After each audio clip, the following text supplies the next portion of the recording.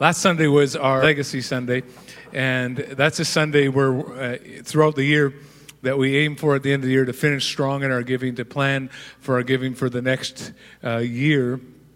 And what that giving is for, it's for all the things beyond us. And so we call that local missions, some of the things that we just talked about, more regional missions, which tends to be church planting or planting new campuses.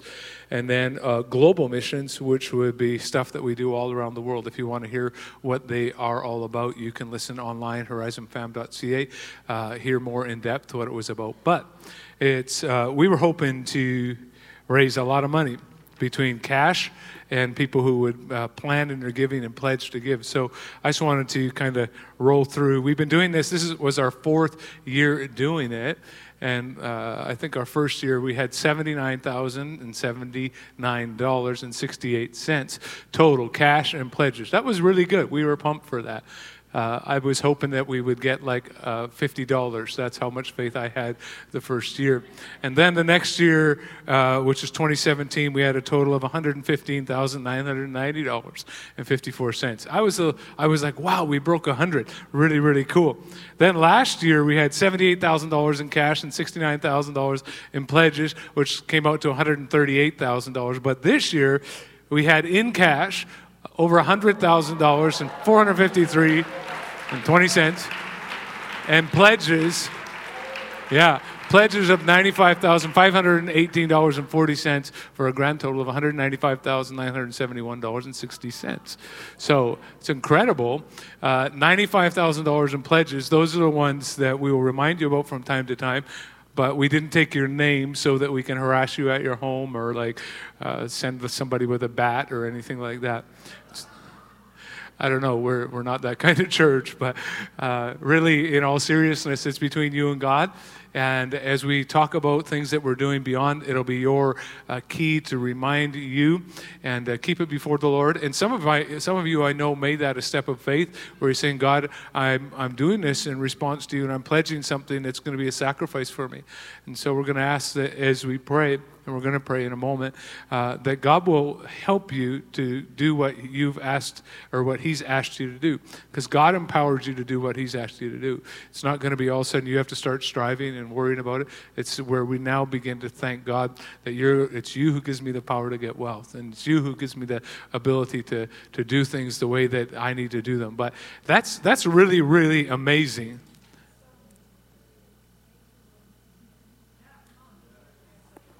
I think it is. I don't know about you, but I think it is. And the most wonderful thing about it for me is that it's all that money is going to just make such an incredible difference in people's lives. And we say it regularly, Matthew 5:16, let your light so shine before men that they may see your good works and glorify your Father which is in heaven.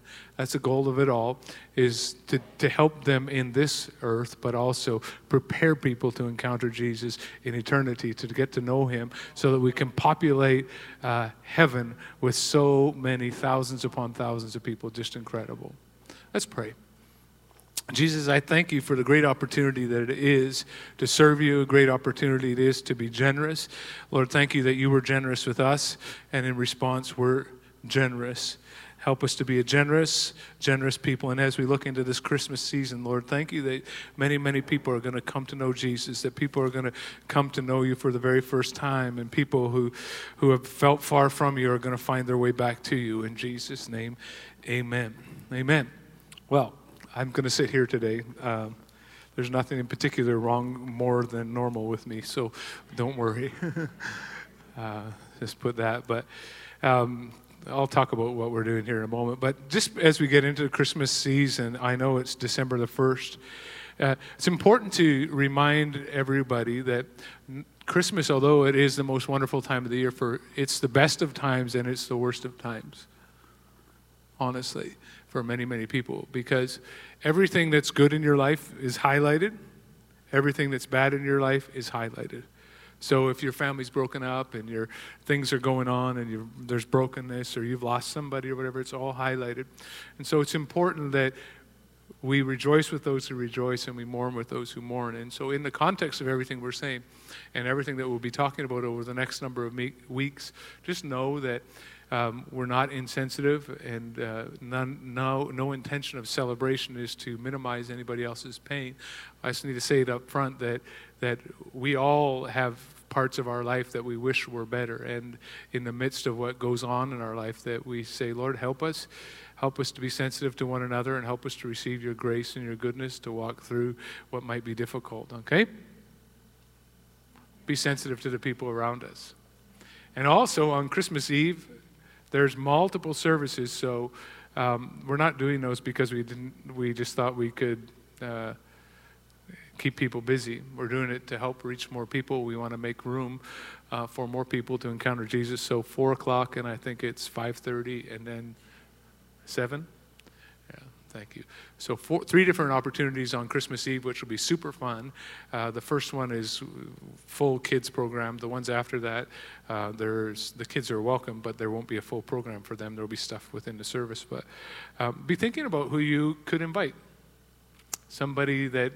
And the way that you really figure out who you should invite is by just simply praying about it and ask Jesus to help you in the middle of it all. All right, here we go. If you got a Bible, or you have one here on your phone, open to 2 Samuel chapter 9. And, well, you find your place where you find your Bible. Oh, Raul. Raul. He's Raul. You're like, who is Raul? He's been away for, 2 years now? Comes back every once in a while. He's been going to Hillsong College in Australia. So good to have you back. We're going to give you a hand. Stand up. Make you embarrass you, bro. Yeah. I got to be honest, you look way cooler than when you left. I don't know what. What's her name? Okay, we'll go back. Raul is like never coming back again. So one of the, while you find your text, you know that the table very often speaks of family. I think like nothing else, the table speaks of what a family should be. But tragically, the table is more and more being replaced by, as my grandma used to call it, the idiot box, the TV, the television.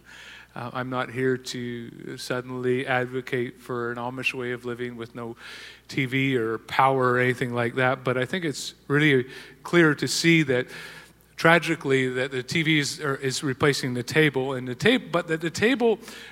dinner table is really the center of family life.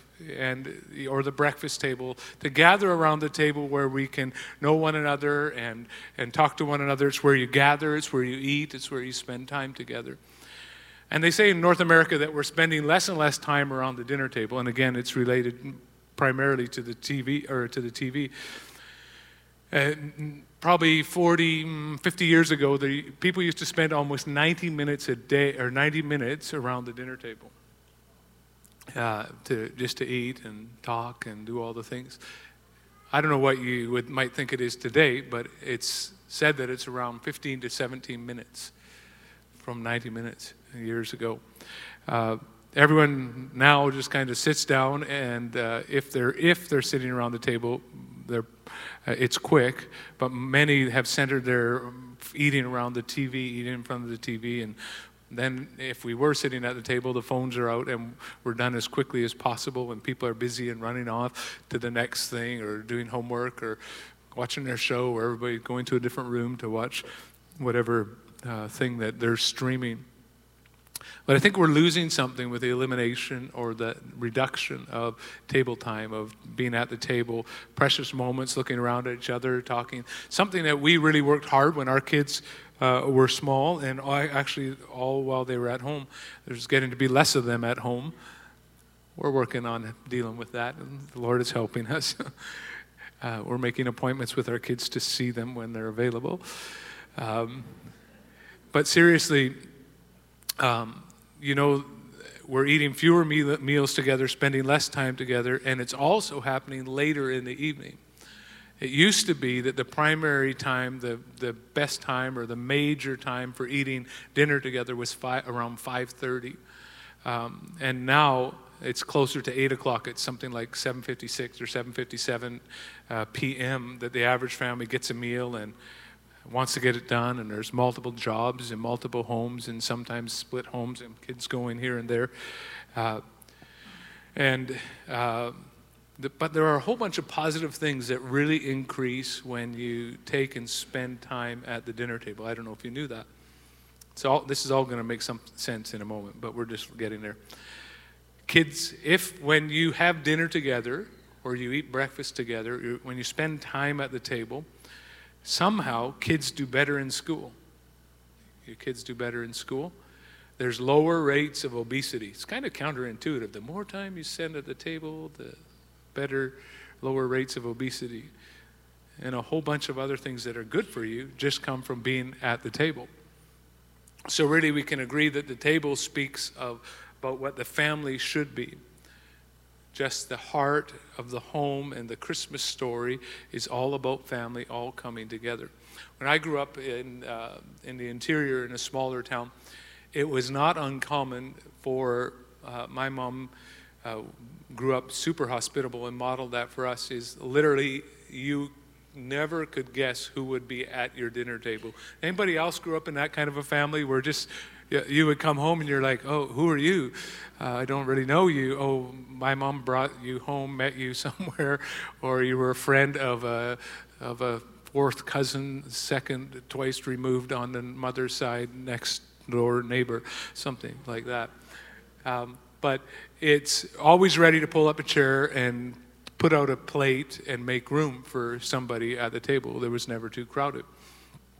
And so at the Christmas table, Christmas is like God inviting us and inviting all of us, doing everything necessary to get us to the table, doing everything necessary that we lost the place. See, in the beginning, when Adam and Eve sinned and lost access to God, close fellowship to God.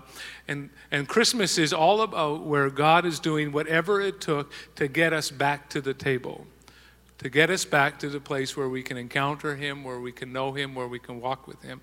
The Christmas story, it actually began not in the New Testament, but began in the book of Genesis, which is the first book of the Bible, where God promised to crush the head of the serpent or the enemy, and to restore all that had been taken away, and to reconcile us and bring us back into all that God created us for, so once more we could find our way back to the table. And so before we get reading in 2 Samuel chapter 9, I just want to do a quick little setup of three primary characters in our story. So the first, and it starts by reading this in the first verse. So let's read and we'll get it all set up. One day, David asked, "Is anyone still left in the house of Saul to whom I can show kindness for Jonathan's sake?" So we have just met three people. First one is Saul, who is the first king of Israel, the nation of Israel in the Old Testament. He was the first anointed one. And then we have Jonathan, who is his son. And then David is Jonathan's best friend, son-in-law to Saul, and the person who's going to be the next king. Saul did not like this at all, because it was Saul's plan that his son Jonathan would be the king. But then God, through a whole bunch of circumstances, said, Jonathan, you're not going to be, Saul, you're not going to be the king, which meant then Jonathan wouldn't be the king. In fact, I have a new king, and it's going to be David. And God eventually told Saul, the kingdom that you thought was going to be yours, and it's going to be amazing, you're going to have it all. I'm going to take it from you because you refuse to do what I've asked, and you've done everything crazy. You're corrupt in every way. You're not doing anything to serve the people, and so I'm going to remove the kingdom from you. And God selected someone else, and who he did was a little kid taking care of sheep by the name of David, whose dad didn't even think enough to invite him when the prophet came to say, hey, I'm looking for a new king, bring all your boys. He forgot about David, and David was overlooked. I think it's a good reminder for all of us that God doesn't look on the outward appearance, but he looks on the heart. So if you feel overlooked or you feel marginalized or excluded, it's a great reminder today that God sees you, God knows you, God loves you, God's for you, that anything is possible because God sees you. So David might have been overlooked, but it was made possible that God made a way because God sees the heart. So for all of us, this low-ranked David got anointed to be the king, and from that moment, God began to work in David's life in this incredible way and took him higher and higher and raised him to greater prominence in the kingdom, making great decisions. And there's one notable instance that we all know about around the story. It's even commonly known in our culture, the story of David and Goliath. We know that analogy, which flows out of an actual story where David confronted this great giant of a man named Goliath and defeats him and does it when nobody else would, and he secures this incredible place in the kingdom. And as God began to bless David even more, Saul began to get more and more jealous. He was more and more insecure, and he began to scheme about a way that he could actually kill David.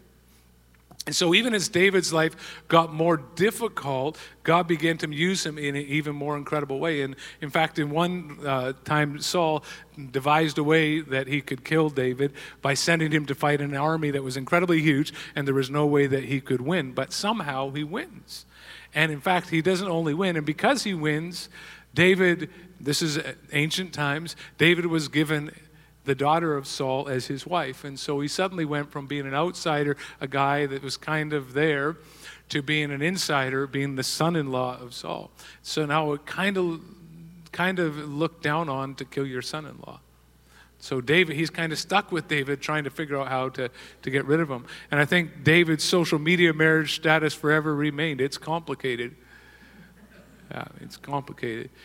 But you're asking, where are the wise men, Craig? Where are the shepherds? This is Christmas. What's happening? We'll get there. It's going to be good. Okay? It's not one of the Hallmark Christmas that I get subjected to sometimes at my home. Oh, watch this movie. It seems exactly the same as the last 3 Hallmark movies.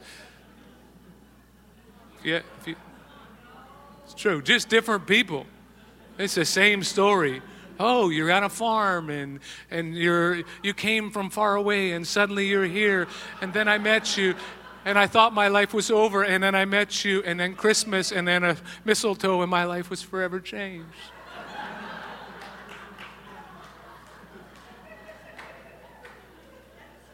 You know it's true. Can I get an amen? Yeah.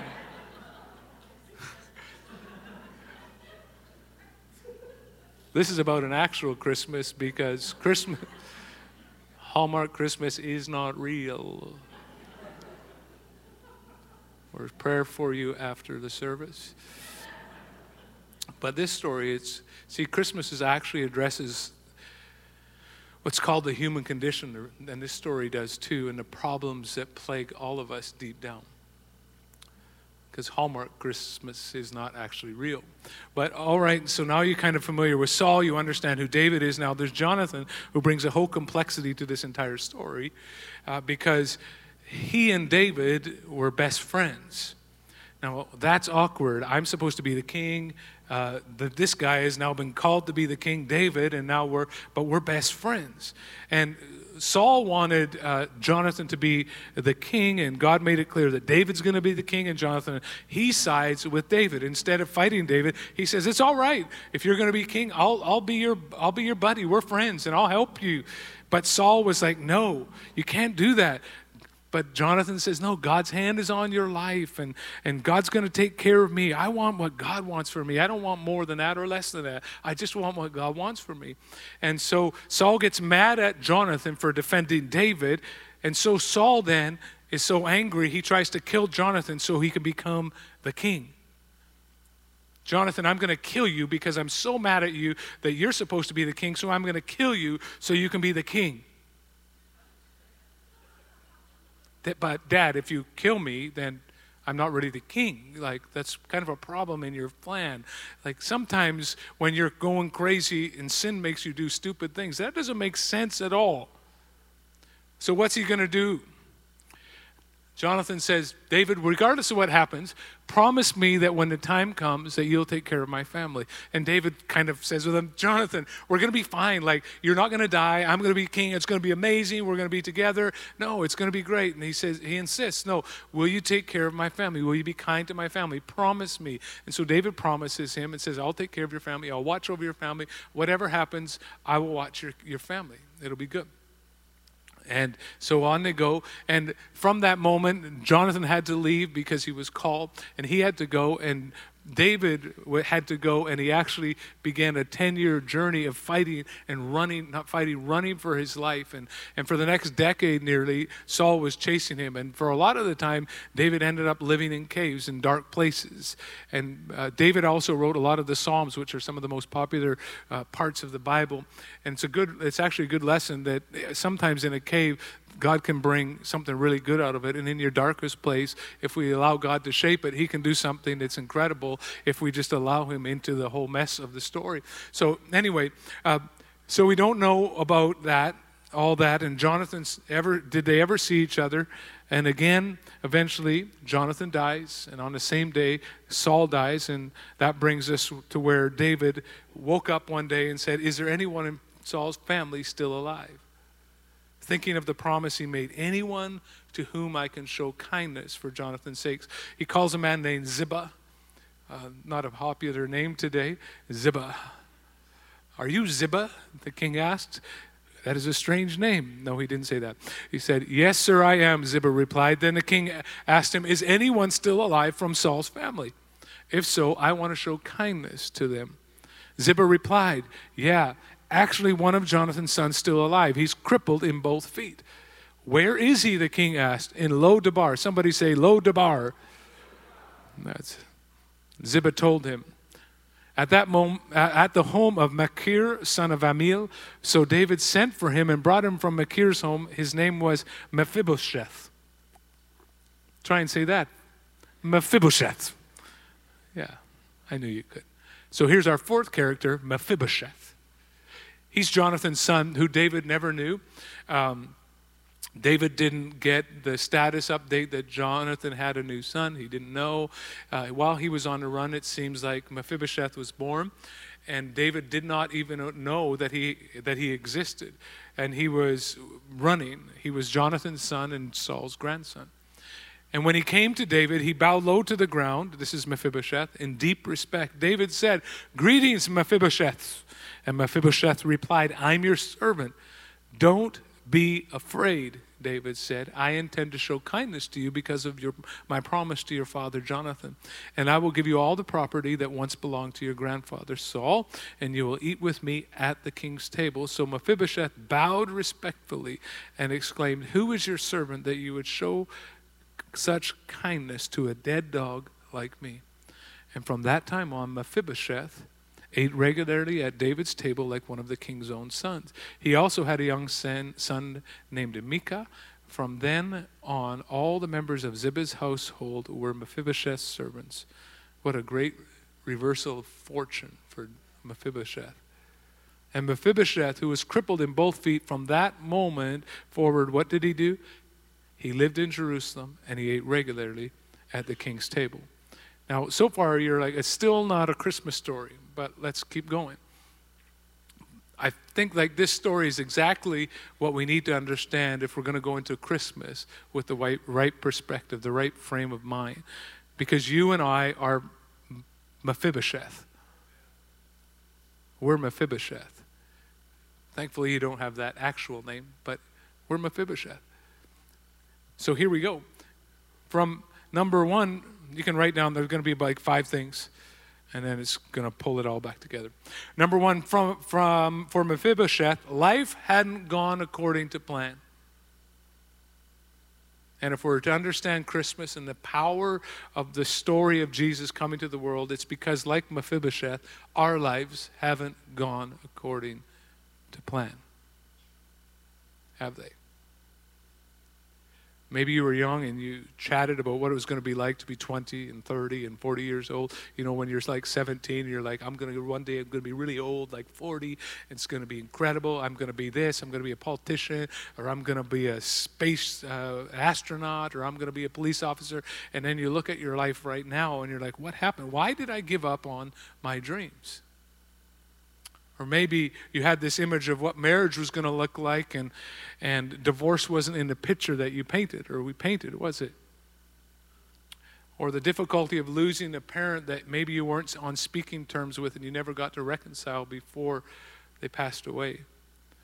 Or maybe you were a young person and You got mixed up with the wrong crowd and got involved in some criminal activity and got down just a few bad choices, and you found yourself in an incredibly difficult, broken place, and you had no idea how you ever got there. You never planned it.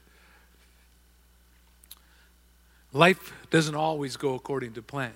I think if we asked around the room, every one of us would have things where like, didn't see that coming.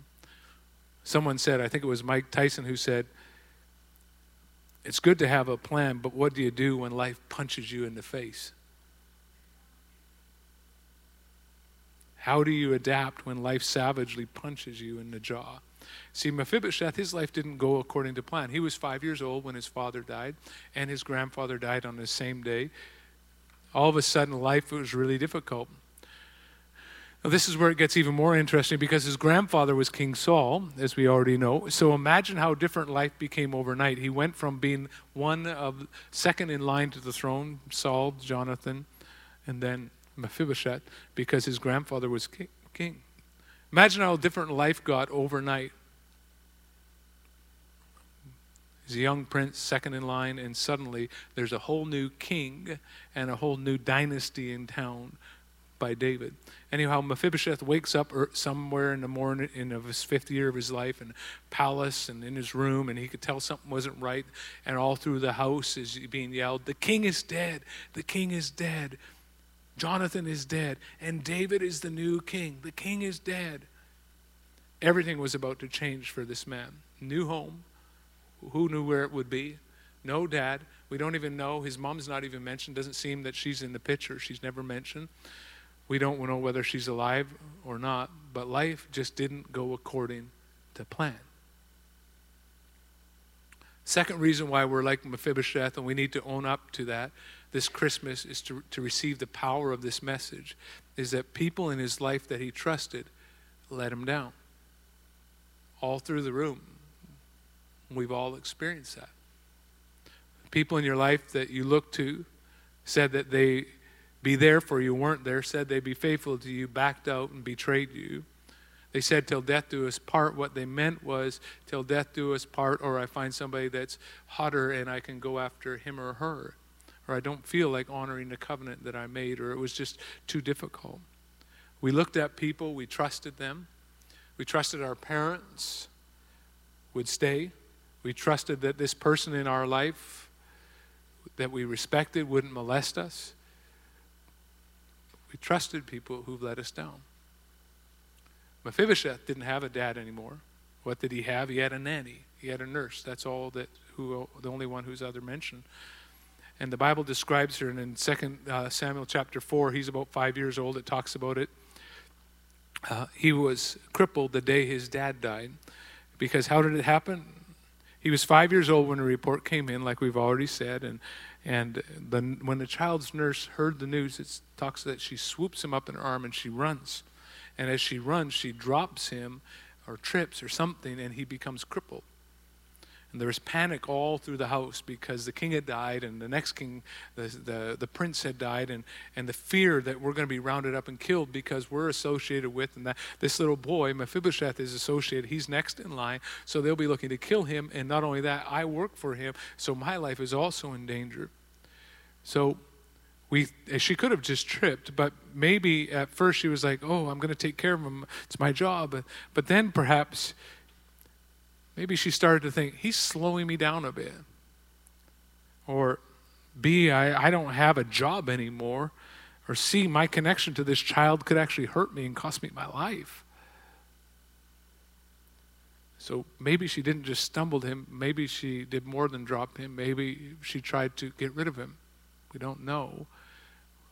But it would seem like, I don't know if you've ever been carrying a child, if you're going to trip and fall, that you are the one who ends up on the bottom, not the baby, not the child, not the 5-year-old. So I don't know. Well, we don't have any way to know, but we only know that she not only let him fall, but the fall was bad enough that he either broke his back and was crippled, or he broke both his legs so badly and was misshapen that he could never walk again. But all I know is that she was in charge, and he fell. And that's on her because she was taking care of him. But there's the other side of the coin. We've all trusted people who've let us down, but we've all let people down who trusted us. People who, and that's on me. There's things that I have done that have let people down. There's things that I have done that have hurt people deeply. There's ways I've lived that I shouldn't have, that hurt the name of Jesus and hurt the people around me. And we've all fallen. And we've all let other people fall. Why? We've all fallen in a deeper way, which Romans 3:23, one of the books of the Bible, says that all have sinned and fallen short of the glory of God. And because we've fallen that way, it explains why we've been hurt and why we hurt other people, because we all have fallen. Now, here's where it gets real serious. The third reason we're like Mephibosheth is because he was in danger and he had nowhere to run, nowhere to go. Years had gone by. He's probably in his 20s, maybe even as old as 30s, because he had a son himself. And he had been living in Lo-debar. Everybody say Lo-debar. David knew nothing about him. David forgot about his promise. He's been expanding his empire, doing all these things and fighting battles and all the things. And one day, for some reason, he says, hey, is there anybody left from Jonathan's family? I don't know anybody from Saul's family. So they look it up. Is there anyone related? Now, everybody assumes, guaranteed in that time, that we're having a Game of Thrones moment right now. That we are having a moment where Lord of the Rings, I don't want a blood relative left in any way, because if there's a blood relative left of Saul, we got to kill him now, because I don't want him to come and try and take over in 20 years from now or 30 years from now. We're going to take him out. And so the expectation was, if he was looking for somebody that was related to Saul, it was looking so he could execute them. And in fact, when Mephibosheth came into the story, he was probably expecting that he had been rounded up in Lo-debar, a place that means no pasture, a place of barrenness. That's where he was. He had been in the palace, and now he was in the place of Lo-debar, a place of barrenness, a place of no pasture. And the call comes, the king is calling you. He's fully expecting that I'm about to be executed. And that's why the first thing that David speaks to him is, don't be afraid. Don't be afraid. And where have we heard that before in the Christmas story? Where have we heard that? Here's David, a man from Bethlehem, saying, don't be afraid. And in the New Testament, in Luke chapter 2, at Bethlehem, it says, suddenly the angel of the Lord appeared among them, the shepherds, and the radiance of the glory of the Lord surrounded them. They, like Mephibosheth, they were terrified. But the angel reassured them and said, don't be afraid. Let's say that. Don't be afraid. For I bring you good news of great joy for all people. The Savior, yes, the Messiah, the Christ the Lord has been born today in Bethlehem, the city of David. Isn't it amazing that the story we're looking at today echoes or foreshadows the greatest story ever? That this person who is in great danger, who had nowhere to run, finds mercy at the hand of a good king. Why are we like Mephibosheth? Because there was a good king, even though we had nowhere to run, wanted to show him kindness. We too are in danger. We're in danger because we're all sinners and we're all far and separated from God. We've all fallen and we have no way to move forward in our life. We have no way to fix or change our life. And we are not a body. We have a body.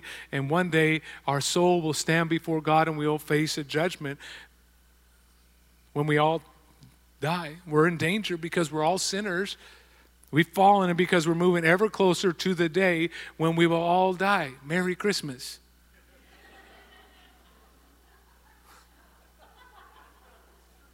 And the judgment, according to Jesus, is between heaven and hell. That's according to Jesus. Those are the two options. Now, why should we listen to Jesus? There's so many prophets, so many gurus, so many different ways of thinking.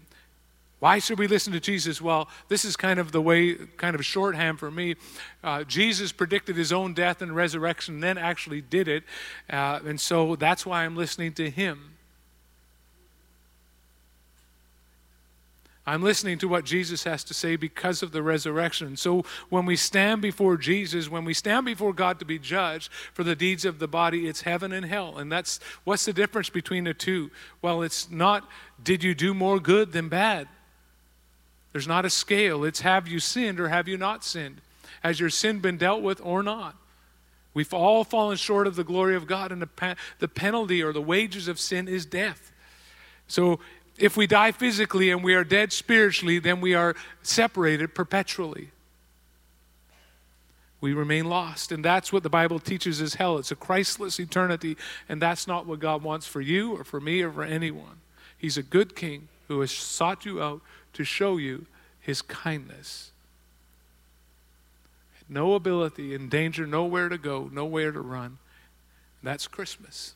Christmas is God intruding, see we're getting there, into the world to show kindness.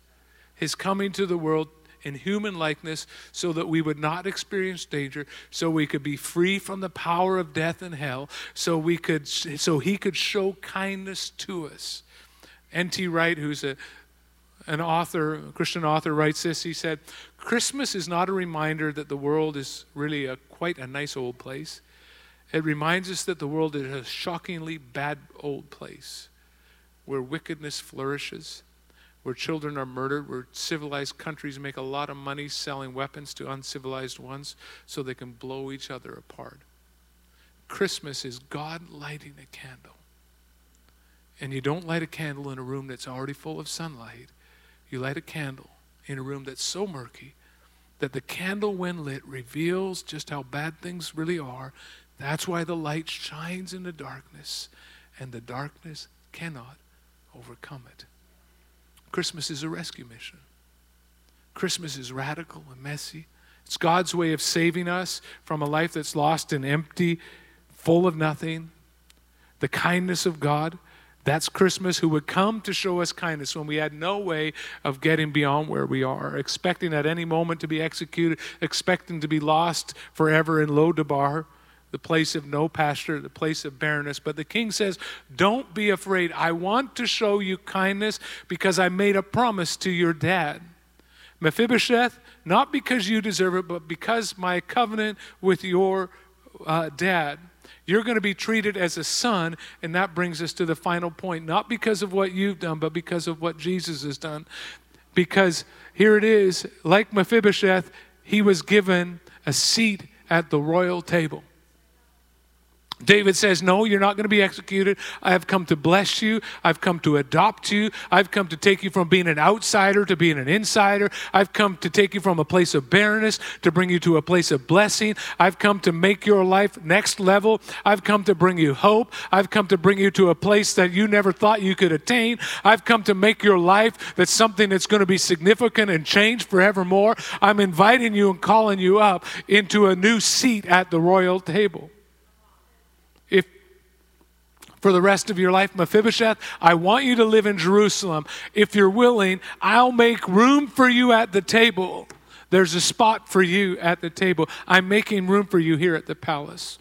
And from here on, I decree that this is Mephibosheth's seat. Let's put his name on it. Every time we sit down for food, I will sit here. My sons and my daughter will sit here, and Mephibosheth will sit here, and he will find his way up, and he somehow manages to get to the table. The chair is pushed in, and the napkin's placed on his lap, and he looks around and he says, I have a place where I belong. I have people who want me here at the table. There's a good king smiling at me. There's a king who is asking for me. He's asking how my day is, who loves me, who loved my dad. And I'm sitting here because of what he did. And he's showing his love and kindness to me. He didn't have to. And though I lived in Lo-debar, a place of barrenness and no way forward, I am now at a place that no longer a place of no pasture, but I've been seated down next to the King, and a place has been made for me where they didn't deserve or even need to make a place for me. And now I'm here in Jerusalem. Instead of being in barrenness, I'm in Jerusalem at the King's table, seated down. I have a place at the table. I have a place in the family. There's provision for my life. And look what's happening. The opportunity to sit at the table and laugh and eat and tell jokes, and after the food is all done, to sit back and love and be loved in family. There's a place at the table. And just the best parts of all happening around the table, good food, relationships, God wanting you to have a place. He's making room. He's made room. He's making room for you at the table. And Christmas shows the extreme lengths that He'll go to have you at the table, to have your friends at the table, to have your family at the table. And what did it take? Look at the screen. You can see it took God's own Son being willing to come and be born in a stable. That's Christmas. Jesus being born in a barn. That's Christmas. Jesus being born in the midst of filth. That's Christmas. Jesus being born in a place where there was no space, where there was no room for Him, but the one for whom there was no room came to make room for everyone. God's Son being born into a world surrounded by animals, but living a life where He was doubted and ridiculed and mocked and rejected and died, surrounded by criminals on the cross, and on the third day rose from the dead, sending His Spirit out into the world to seek you out, to call you from Lo-debar, to call me from Lo-debar, from a place of barrenness and waste, and say there's a place at the table, inviting you into the city, inviting you not because He's mad at you, not because He's come to get you, but because He's come to reconcile us and find a place at the table.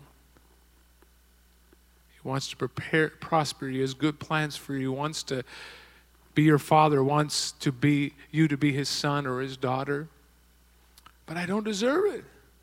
That's the point. None of us do. It was for Jesus' sake, not because we were so good. David blessed Mephibosheth for Jonathan's sake. God wants to bless you for Jesus' sake. And He wants to adopt you into His family for Jesus' sake.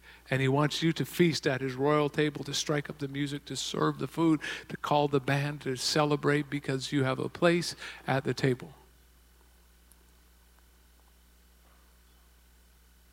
Imagine Mephibosheth sitting there thinking, wait a minute, I felt like an outcast my whole life because of my brokenness, my lame legs. I've been an enemy of the state since I was 5 years old. My life shattered in front of and dissolved into thin air, but now I'm sitting here next to the Prince Absalom, the vainest guy ever. Look at him. He thinks he's amazing. I'm not getting a selfie with him no matter what he says. And not only that, here's David at the head of the table telling that story again of Goliath and how he defeated Goliath. Isn't it incredible? Oh my gosh. And all the while his condition was hidden by his position at the table. What I'm saying is that your history doesn't have to determine your destiny.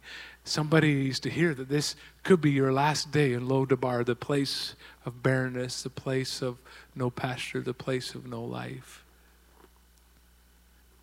God wants you to know that He's making room at the table for you, for each one of us. No matter how we feel like we're outside, because of Jesus, we have a seat at the table.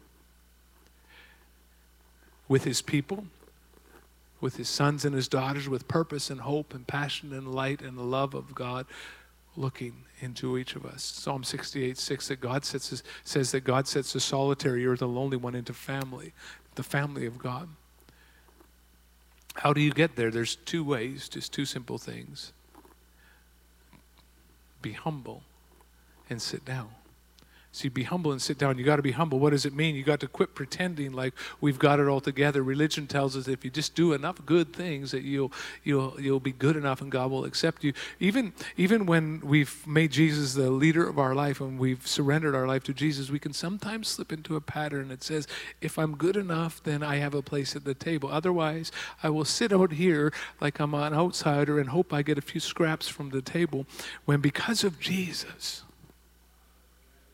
the Bible says I can come boldly before the throne of grace, or I can come up to the table because it was never about me. It's always been about Jesus, and he's made a way, and I can come near and I can draw near, and he can take the brokenness of my life and the place where I can't walk, the place where I can't move forward, the place where I'm stuck, the place where I wish things wouldn't have, the place and all of those things, and he can make a place. He's made a place. He's making room for me at the table, and everything can begin to change when I get up to the table. But I have to humble myself, because do you know how many people are going to be in heaven by their own works? 0. Only people in heaven are going to be there because of Jesus' sake, because they've surrendered their life to Jesus. If you insist on going your own way, earning your own way, having a big long list of things that you must do to get there, then you won't. The only way we get to heaven is trusting Jesus and being humble and saying, God, I need you. Kind of like Mephibosheth said. He said, I'm a dead dog and I'm your servant. It's not a word, kind of a way we talk nowadays, but it kind of underlines how he just thought, man, I don't deserve this in any way, shape, or form. Who am I that you should show such kindness to me? Be humble and sit down. You got to be willing to take a seat. What does that mean? You have to accept the invitation. He was called. I saw you in Lodabar. I heard you were there. I called you here. I wanted to show kindness to you. Come up. There's a seat for you at the table. Mephibosheth at that point had to decide whether he was going to respond or not. He would say yes or he would say no. And take a seat, sit down, accept what's been given to you. And Ephesians 2:1 puts it this way. This is the Christmas story in 2 Samuel chapter 9. We were dead because of our disobedience and our many sins. That sucks. But a little further on, see, the gospel isn't about bad people being made good. It's about dead people being made alive. But because of his great love for us, God, who is rich in mercy, made us alive with Christ even when we were dead in transgressions. It is by grace you have been saved. And God raised us up with Christ, and look at the beautiful imagery, and seated us with him in the heavenly realms in Christ Jesus. When we choose to sit down in Christ and take the promises and receive them and appropriate, accept his invitation to the royal table, we get seated in heavenly places. And when we're at the table, we're under the covering and the protection of the King. Every resource that we need, everything that we need, everything that we don't know how to get through, the King is at the table. Every situation that seems impossible for us, the King is we're at the King's table. When we don't know how to break through in that area, the King is at the table. When there's no resource, when I feel like I can't move ahead, I'm at the King's table. Everything that I need is at the King's table, and I can't let anything that of my own thing keep me from it. I can't let my insecurity keep me from the King's table. I can't let my failure keep me from the King's table. I can't let my sin keep me from the table, because at the table he's made room for me and all the provision for my life and the family that I need and the life that I need and the love that I need and the provision that I need and the hope that I need and the purpose that I need and the encourage that I need and the love that I need. Everything is all there. And he wants you to live with hope and peace and purpose. There's a place prepared for you in heaven when you respond to his invitation. The flip side of that is you need to respond. But when you're at the table, you also get to be part of the group that goes to Lodabar, also known as Surrey and Langley, Burnaby and Coquitlam, New West, Richmond, wherever people are that feel that they're in a place of barrenness and brokenness and no way forward. Once you're in the family, you have the right as sons and daughters to extend the invitation to others. And that's how many of you know we can invite our friends over to the family table, literally for dinner, as well as the table that's right here, because God is always making room for more. His table is without limit. He's always making room for more. There's always another spot at the table. Always another spot. He's making room. We want the whole world to know how great it is to experience the great grace of our God. Like Mephibosheth in Lodabar and coming and hearing the call. Hey, David wants to see you. The king wants to see you. What a great invitation. And as we look and as we start leaning into Christmas, have we accepted God's gracious invitation, number one? Have you chosen to be humble and sit down? Today is your opportunity to do that. And God's Spirit's working, I think, in many hearts. We're going to pray in a moment. We're going to pray for that, and we're also going to pray for, I know that there's people in your lives that are in Lodabar that you're saying, I don't know how we could ever see them out of Lodabar and seated at the King's table. Here's the only part.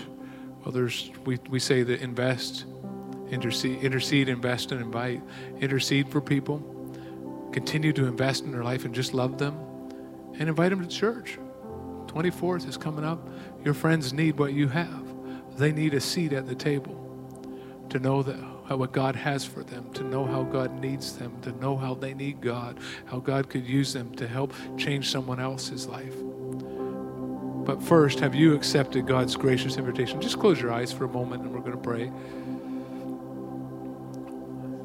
And when I'm done, the band's going to sing.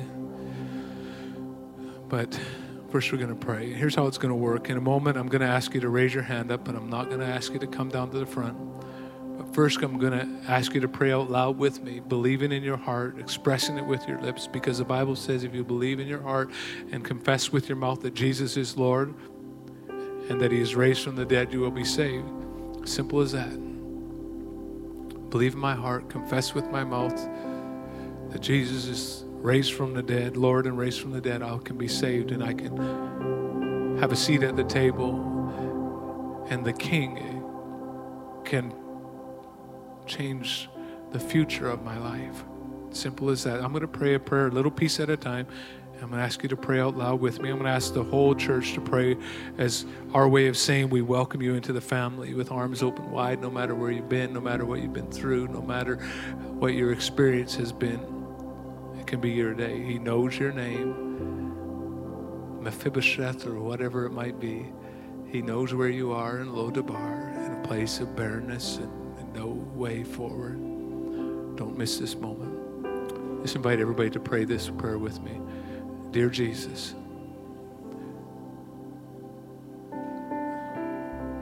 I acknowledge that I'm a sinner. Everybody all together, come on, family. I acknowledge that I'm a sinner. I need you, Jesus. I repent. I surrender my life to you. I want a place at the table. I believe that you're the Savior of the world, Jesus. Come into my life. You have my yes. And with every head bowed and every eye closed, just if you prayed that prayer for the first time, can you just throw your hand up around the room, please? If you prayed that prayer for the first time, just surrender your life to Jesus.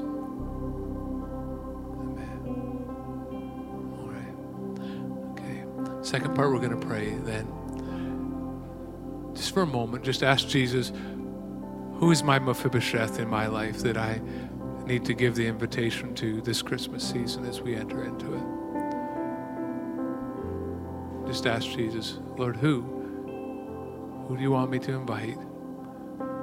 That they too could hear what it means to be a follower of Jesus, to have the life-transforming encounter with heaven.